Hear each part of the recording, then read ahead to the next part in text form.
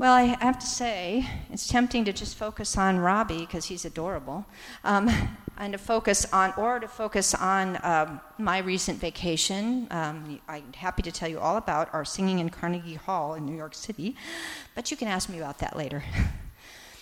Right now, before Mark reads the scripture, I want to focus on a story that is seldom told and even more seldom preached on. It is something of a dark story that is liable to leave us with as many questions as answers, but it is worth a look and a listen. Before we get to this particular story that Mark's going to read, though, I want to give you a little more background. The story is part of the saga of Abraham, found in the book of Genesis, and it's one of the great narrative treasures of the Old Testament. Abraham is the patriarch of three religions: Judaism, Islam, and our own Christianity. And his story begins with a call from God, a call that caused Abraham to leave his family, his homeland, and his old gods behind and travel to a new land which God will show him. In this call, found in the 12th chapter of Genesis, he can move around as he needs to. Whatever you need to do is fine. This call begins with promises from God, promises that Abraham will be a great nation, promises that Abraham's name will be great, and promises that God will bless Abraham. And then God says something kind of unique. God says, I will bless those who bless you, and the one who curses you I will curse, and in you all the families of the earth will be blessed. Well, Abraham decides to take God up on his offer, and with his wife Sarah and his nephew Lot, he finds his way to the land of Canaan. He's 75 when he begins this journey. Along the way, Abraham and God have several encounters during which God's promises become more concrete. Abraham will have more descendants than stars in the sky, and God will give the land in which Abraham is living to those descendants. As the years go by, however, the promise of descendants remains elusive. At first, it seems that Lot would become Abraham's heir, but a falling out puts an end to that possibility. Then Sarah, who has been barren throughout their marriage, decides to help things along. In keeping with the customs of the day, she gives Abraham her Egyptian slave girl, Hagar, to be his wife, in the hope that through this girl she will have children.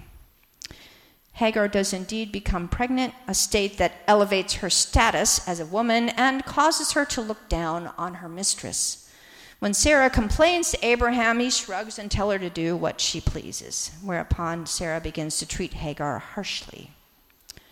Hurt and angry, Hagar runs away. But on the way back to her homeland of Egypt, she is confronted by God, who tells her to return to Sarah and to submit to her, and promises her that she too will have many descendants. God also tells her to name her child Ishmael, which means God hears.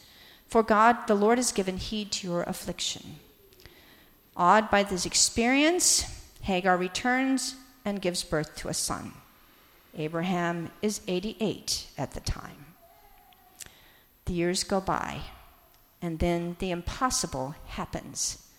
Let's listen. This morning's reading is from Genesis chapter 21, verses 1 through 21, and you can find that on page 16 of your Bibles. The Lord dealt with Sarah as he had said, and the Lord did for Sarah as he had promised. Sarah conceived and bore Abraham a son in his old age, at the time of which God had spoken to him. Abraham gave the name Isaac to his son, whom Sarah bore him. And Abraham circumcised his son Isaac when he was 8 days old, as God had commanded him. Abraham was 100 years old when his son Isaac was born to him. Now Sarah said, God has brought laughter for me. Everyone who hears will laugh with me. And she said, who would ever have said to Abraham that Sarah would nurse children? Yet I have borne him a son in his old age. The child grew and was weaned, and Abraham made a great feast on the day that Isaac was weaned. But Sarah saw the son of Hagar, the Egyptian, whom she had borne to Abraham, playing with her son, Isaac. So she said to Abraham, "Cast out this slave woman with her son, for the son of this slave woman shall not inherit along with my son Isaac." The matter was very distressing to Abraham on account of his son. But God said to Abraham, "Do not be distressed because of the boy and because of your slave woman. Whatever Sarah says to you, do as she tells you, for it is through Isaac that offspring shall be named for you. As for the son of the slave woman, I will make a nation of him also, because he is your offspring." So Abraham rose early in the morning and took bread and a skin of water and gave it to Hagar, putting it on her shoulder along with the child, and sent her away. And she departed and wandered about in the wilderness of Beersheba. When the water in the skin was gone, she cast the child under one of the bushes. Then she went and sat down opposite him, a good way off, about the distance of a bowshot. For she said, "Do not let me look on the death of the child." And as she sat opposite him, she lifted up her voice and wept. And God heard the voice of the boy. And the angel of God called to Hagar from heaven and said to her, "What troubles you, Hagar? Do not be afraid, for God has heard the voice of the boy where he is. Come, lift up the boy and hold him fast with your hand, for I will make a great nation of him."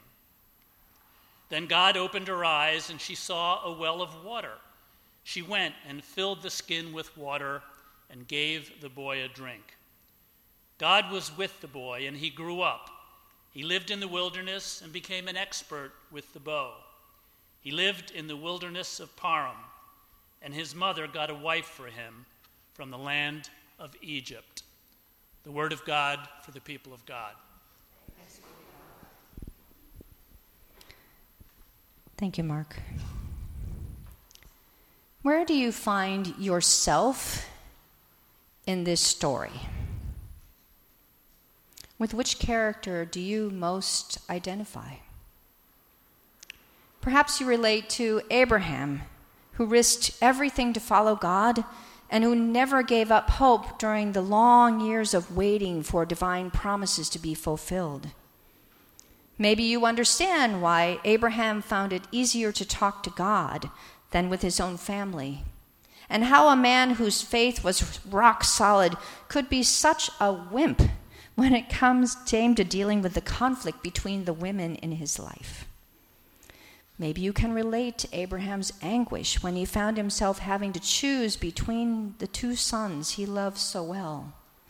If so, then maybe you can understand why his concern was more for Ishmael than for the woman who bore him. Or perhaps you identify with Sarah, who not only found herself in a strange land following an even stranger God, but who endured decades of shame because she was childless. Perhaps you understand the desperation that led her to offer her slave to Abraham, as well as the hurt that she suffered when a pregnant Hagar treated her with contempt. Perhaps, too, you are able to share her amazement and joy as Sarah finally, unbelievably, gives birth to a long-awaited child. If so, you will understand the protectiveness and the fear that led her to tell Abraham to send Hagar and her son away. Maybe it is Hagar to whom you most relate, a slave who had no choice when she was sent to Abraham's tent to become a surrogate mother and could not help but feel proud, even smug, when she accomplished something her mistress could not. Perhaps you too have wanted to run away from an intolerable situation, but have endured for a greater good.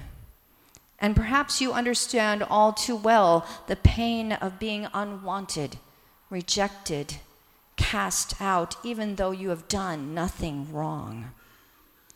Maybe you know the helplessness, the anger, and utter despair that Hagar felt as she sat in the wilderness and wept.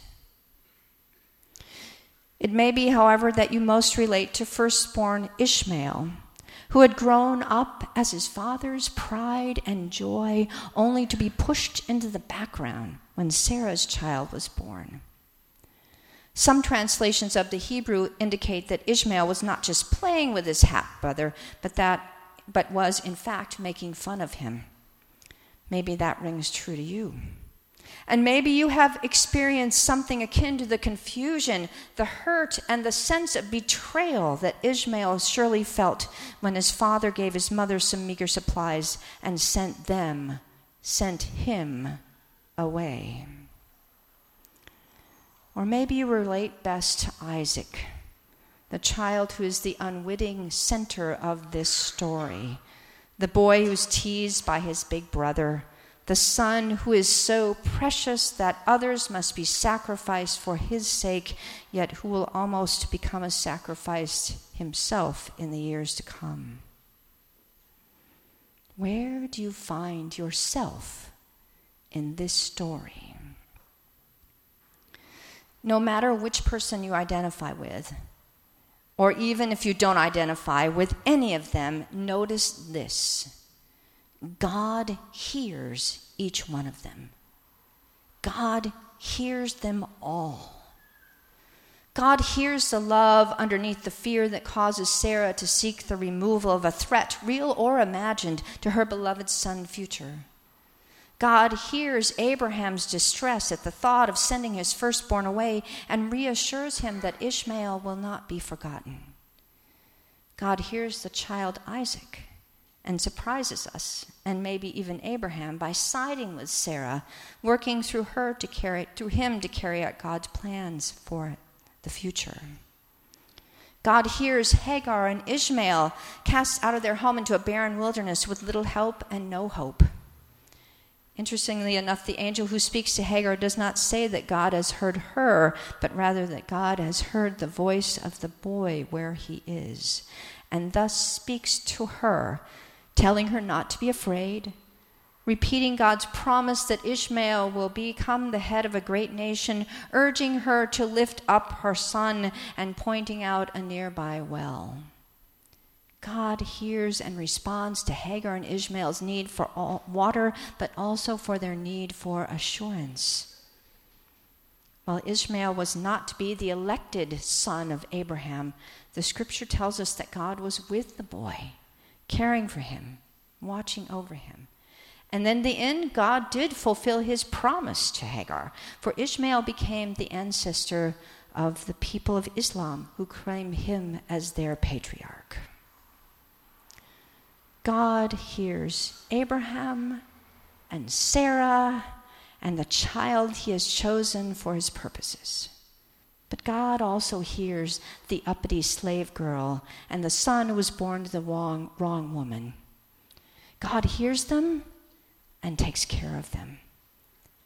And God hears you and me too.